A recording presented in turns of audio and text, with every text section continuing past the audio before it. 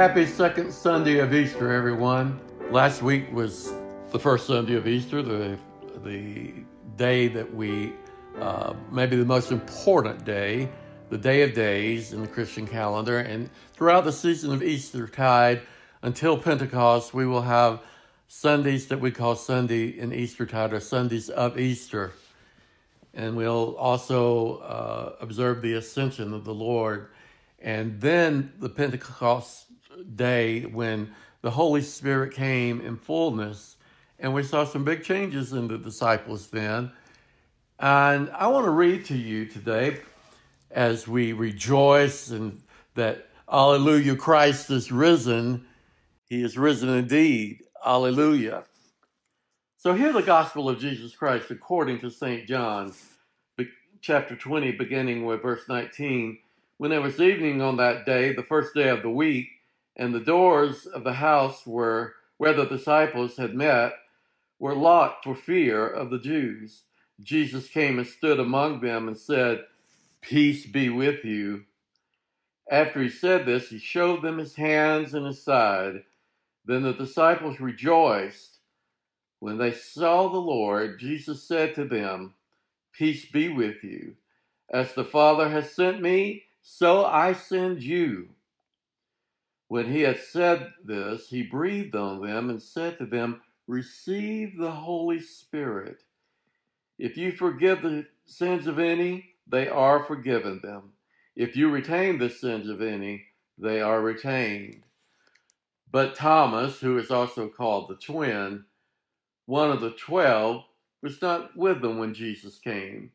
So the other disciples told him, "We have seen the Lord." But he said to them, "Unless I see the mark of the nails in his hands, and put my finger in the mark of the nails, and my hand in his side, I will not believe." A week later, his disciples were again in the house, and Thomas was with them. Although the doors were shut, Jesus came and stood among them and said, "Peace be with you." Then he said to Thomas, "Put your finger here and see my hands. Reach out your hand and put it in my side. Do not doubt, but believe." And Thomas answered him, "My Lord and my God." Jesus said to him, "Have you believed because you have seen me? Blessed are those who have not seen and yet have come to believe." Now Jesus did many other signs in the presence of his disciples, which are not written in this book. But they are written so that you may come to believe that Jesus is the Messiah, the Son of the living God, and that although believing, you may have faith in his name. The word of God for the people of God. Thanks be to God. I know this is an amazing story, and it seems something that is too amazing to believe that someone died and rose from the dead and appeared and eventually ascended into heaven. He had come down from heaven. He was the Son of God. It sounds like a pretty big story, and there's so much evidence and witnesses and things that were written, as I said last week, that some would just have to choose not to believe. And that's what faith is about. You can see or you can't see. You can choose or not choose. So Jesus made it a point here to tell Thomas. I don't know if you may remember, but earlier in the Gospels, Thomas was with Jesus, and they were headed to Jerusalem, and some were warning Jesus not to go to Jerusalem. But Thomas, the daring Thomas, instead of the doubting Thomas, said, "Jesus, I will follow you all the way to Jerusalem. I'll follow you anywhere, even to the death." The daring Thomas. Quite a difference from that time until the resurrection. And Thomas just couldn't believe until he saw Jesus and put his finger in Jesus' scars and touched his side. Kind of like Jesus was saying, "Thomas, I told you so." That's some words that we really hate to hear. It, "I told you so." My mom used to say it to me. I told you so. If you do that, you've probably said it. I've said it. You know, if you ever watch the TV comedy Will and Grace, they have that little song.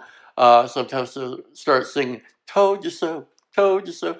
So everybody likes to be right, but there was a reason Jesus wanted to be right here, and he was right. And he needed to tell Thomas and all the disciples of what I have been telling you is true. And you still have a hard time believing. You doubt. You even see me and you doubt.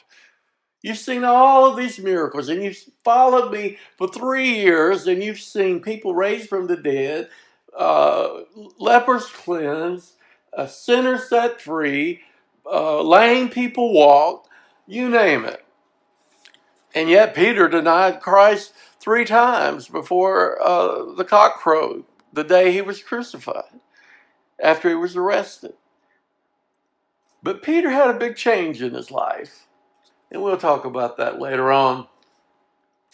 But his scars, Jesus' scars were proof of his redemptive power. He's saying, I told you so. Here's my scars.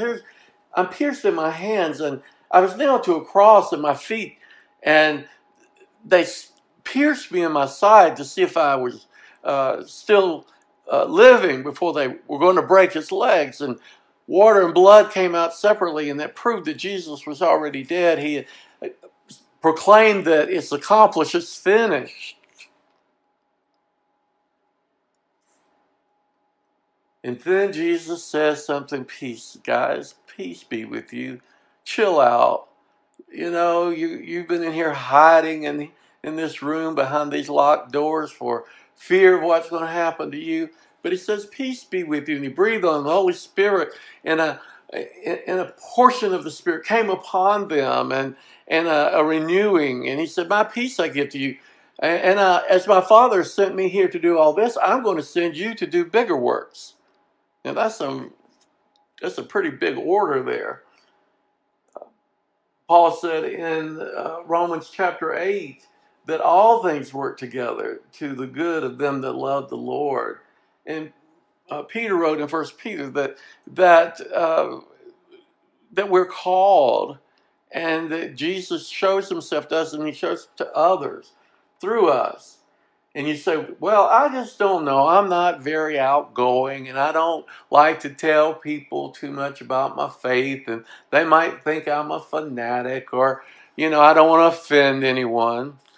You can respect all religions, which I do completely. I may not agree with them all. I've got a lot of Muslim friends. I've got Buddhist friends, Hindu friends. I've got friends that are Protestant, Catholic. I've got Jewish friends.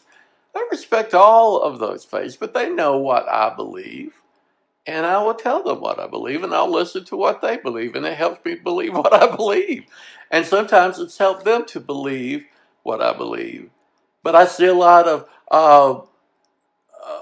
great things in so many faiths that are so similar to ours that, they kind of put a lot of us Christians to shame, because they would certainly share their faith and certainly tell you what they think. So why shouldn't we? And so Jesus is telling us to have good cheer, have courage. Here's for the proof. Now you're going to have to go out and share.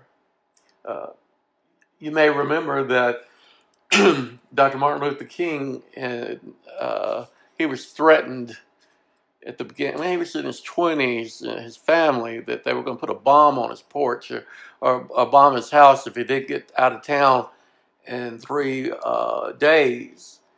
And he was a very young man, but he prayed, and God gave him the strength and told him that he was going to, he had a purpose in his life. And so he decided to say, and they did set a bomb off on his porch, and they were all okay. But think about it. What if he had tucked tail and ran and given up, and all the civil rights leaders and all the leaders of the faith through the world, all of those that have died martyrs deaths, or those who have gone, the Reformation and the early revivals. Think about John Wesley.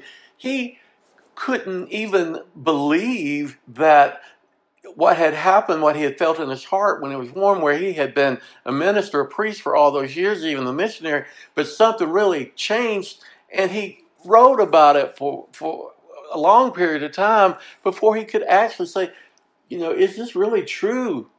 And his brother Charles wrote in that hymn, and can it be that I should gain an interest in my Savior's blood, that I could gain something from that? So we struggle in our faith and wondering if we really have experienced Christ, or if there's anything to this faith business, or if it's the right thing. And of course, we know that there's so many, even within Christendom, so many different points of view, even within our own church. I'm a United Methodist, and you want to know, some say, well, there's an old saying that the Catholic, you ask this is what the Pope says, and a fundamentalist, you ask them what, and they say, well, the King James Bible says this, and if you ask a Methodist what something means, and they say, well, this is what I think. So we have a lot of thinking people. We took Wesley's words, think and let think, and so there's some good stuff in that, and there's some things that we just kind of maybe can't see eye to eye on some things. And so we have so many different thoughts, but it gives a lot of freedom because we see Jesus in a special way, just like Thomas did. He had to touch those scars. But Jesus said, you believe because you've seen this. But blessed are those who have not seen, and still they believe through the generations, over 2,000 years of Christianity. Blessed are every one of you who hear my voice. It's so wonderful that we've gone outside the walls, that people are hearing. I'm looking at how many hits that we have on YouTube, and I'm thinking, I'm used to preaching to 25 people on a good Sunday in a small church, and hundreds and hundreds of people are listening to these sermons, these homilies. That's wonderful. And just think how many more watch. God works all things to the good of them that love him. He sent us out. He didn't send us to hide behind walls. They were locked and behind the walls and the doors. And Jesus said, get out there. And so he said, don't be afraid. Don't be afraid of the bomb threats. Don't be afraid of the persecution. Don't be afraid of viruses. Don't be afraid of what people think. You don't have to be rude. You don't have to be overbearing. You don't have to be non-accepting or prejudicial or whatever the case may be, but just share. John Wesley said, just offer them Christ. That was a simple message. The one and only important commandment that Jesus said is love God with all your heart and love your neighbor as yourself, and thus doing this you fulfill the law. Do no harm, do good, and love God. Do no harm to others, do good works, and keep that commitment. You see, Bishop Winley, when I was in college, an African-American Pentecostal preacher in New York came from Harlem. He had a ministry there, and he came. I had the pleasure of picking him up at the airport, and they always thought that, because I lived closer to Atlanta, because so many of those folks that I went to college with were from out of state, so they'd send me down to the airport to pick up dignitaries a lot. So I enjoyed that, of course. And Bishop Winley came. We had a good talk, but that night he was preaching, and he brought out a point, and it stuck in my mind for all these years, and I think that's probably been 40 years ago. And he said something that was profound. He said, the safest place out of God's will may be the most dangerous place. The safest place out of God's will may be the most dangerous place. And on the other hand, the most dangerous place in the will of God It's the safest place. You see, Jesus said, get out of this room, guys. You got to go out there and show the love of God. You got things you got to do. We have to remember we have a friend of Jesus, and I shared that the other day. One of my mom's favorite hymns, if not her favorite, is what a friend we have in Jesus. And that's what we have to remember, that the peace and the courage go together to go out there. Easter is not a one and done thing. Christmas and come and talk about the baby Jesus and then come back on Easter and think of the resurrection. Those are beautiful services and beautiful times and very meaningful to us in the Christian faith, but it's not a one and done thing.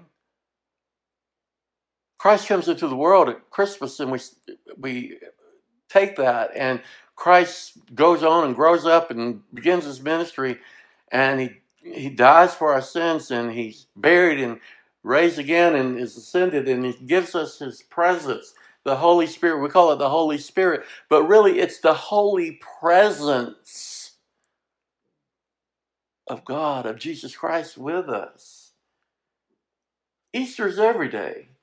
We don't just celebrate the resurrection and just forget about it. We have seen his scars, his hands, his feet. We've seen it. When I survey the wondrous cross, think about that. We see those things. The crown of thorns. So we've been given the Holy Spirit. We've been given the Holy Presence. We are where the rubber hits the road when we get outside those doors. Jesus calls us to be outside the walls and to share his love and to live out our faith. Someone asked me, do I respect people who disagree with me? And I say sometimes, I'm very opinionated, particularly in politics and some other things. But, those are my convictions and I'm going to stand by them. But they say, well, how do you deal with people who disagree with you? I said, well, God calls me to love them and to accept their opinions, even if they're different than mine. And even if I think they're wrong, and even if I see inconsistencies, they can see all that in me too. So loving God and neighbor and treating people as God wants us to treat each other, that's a tall order. That's where the rubber hits the road. That's what this whole Christian thing is about. To share the joy and the peace and the courage and the purpose of Jesus Christ.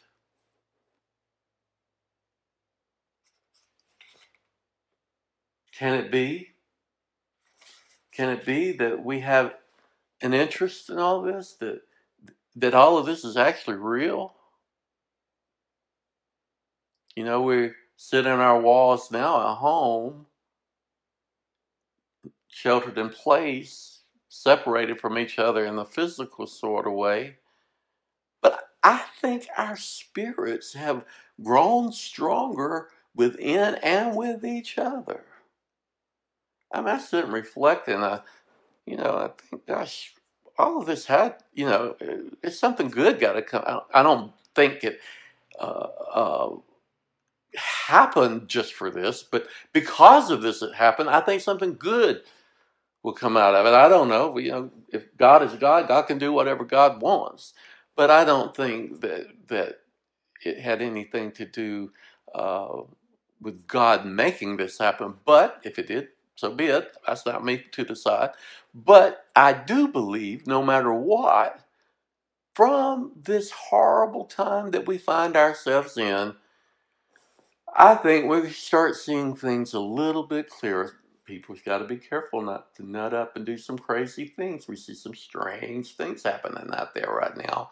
We need to stay calm. We need to stay cool. We need to think. We need to do the will of God. And we need to treat each other with great respect and be thankful for those people who are on the front line and remember those who have suffered because of this.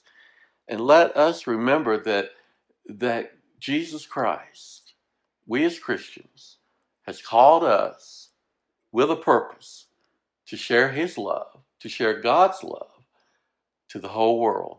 They may not give it back to us, but we are called to give it to everyone, regardless of their faith, regardless if they have no faith, regardless if they're hostile, but to show our love. Join with me as we profess our faith. I believe in God the Father Almighty, maker of heaven and earth, and in Jesus Christ, his only Son, our Lord, who was conceived of the Holy Spirit, born of the Virgin Mary, suffered under Pontius Pilate, was crucified, dead, and buried. On the third day, he rose from the dead. He ascended into heaven and sat down at the right hand of God the Father Almighty. And from thence he shall come to judge the quick and the dead. I believe in the Holy Spirit, the Holy Catholic Church, the communion of saints, the forgiveness of sins, the resurrection of the body, and the life everlasting. Glory be to the Father, and to the Son, and to the Holy Spirit, as it was in the beginning, is now, and ever shall be, world without end. Amen and amen. O God, that loves us more than we can even imagine, as we seek your peace, as we seek your grace, as we seek your courage, as we seek the purpose that you have called us to carry out in our lives, and in a world of darkness, in a world of uncertainty, in a world of turmoil in many ways, and so many without jobs, and we are concerned about them, and so many that just don't know what they're going to do, and we're uncertain. But one thing's for sure: you tell us that you are with us always to the end of the age, and we have to hold on to your promises, Lord. The early church, like I've said over and over, even in the most horrible circumstances, they still believed. Peter was crucified upside down by tradition, as said. Every one of those disciples were martyred. Every one of them. The Apostle Paul was martyred. They gave their lives. And we have become complacent and comfortable, and we wonder why our churches are empty. Yeah, we're sinners. Man, I'm the biggest sinner I know. I've said it over and over, God. We're complacent. But I ask you, O Lord, to bring your Spirit, breathe your Spirit anew and afresh on all your people. Be with those first responders. Be with those who are out there on the front line, and those that are seeking wisdom for cure, a vaccine, and the scientific things that are going on. Reveal the truth, Lord. Reveal the way.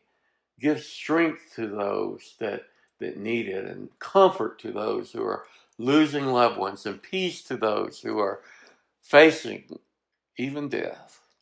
Lord, help us to lift them all up and continue to feed the hungry and care for those who may be without.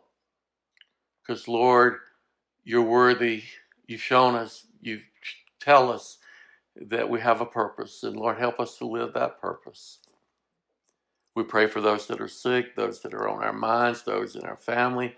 We pray for our government, for our president, for leaders around the world, state leaders, governor, those in our local communities, those who are trying to lead, those who may have a hard time figuring things out. But God, help them and help us to live on this earth in peace, and help us, Lord, to work together. And as we live in this free society, and Lord, we thank you for it, and that you've given us this world, this country, that we can self-determine, and we have liberty. And that's a blessing. And so, Lord, help us make the right decisions and see things the right way and to do your will, do your bidding. For we ask these things in the name of the one who told us, peace I leave with you. Our Father, who art in heaven, hallowed be thy name. Thy kingdom come, thy will be done, on earth as it is in heaven. Give us this day our daily bread, and forgive us our trespasses, our sins, our debts, those things, Lord, that are so powerful in our lives, as we forgive those who sin against us, who transgress against us, who are our debtors or indebted to us. And lead us not into temptation, but deliver us from the evil one. Deliver us from evil in whatever way it may present itself. For thine is the kingdom and the power and the glory forever and ever. Amen. We thank Gail Ayers, our wonderful pianist, for providing some music today, putting all this together for you. You're going to see on the screen the address to our treasurer. I urge you as much as I can in faith, keep your tithes and your offerings going to the treasurer. We're out of those walls and ministries going on, but the bills are still there, folks. And you're the one that pay those bills. That's your building there, Faith United Methodist Church on Valley Hill Road in Riverdale. That's your building, and that's where you minister from and where you worship. So help us to be able to keep on budget. We need you. Things are coming in kind of slow, and I know we get out of, and some people are uncertain, but in faith, we ask you to help keep the ministry going. We're not in dire need yet, but we don't want to get there. So please, I ask you all as members to keep your vow of your prayers and your presence and your gifts, your witness. And so now, as we leave, we want you to enjoy Gav's music and enjoy a time of worship and meditation.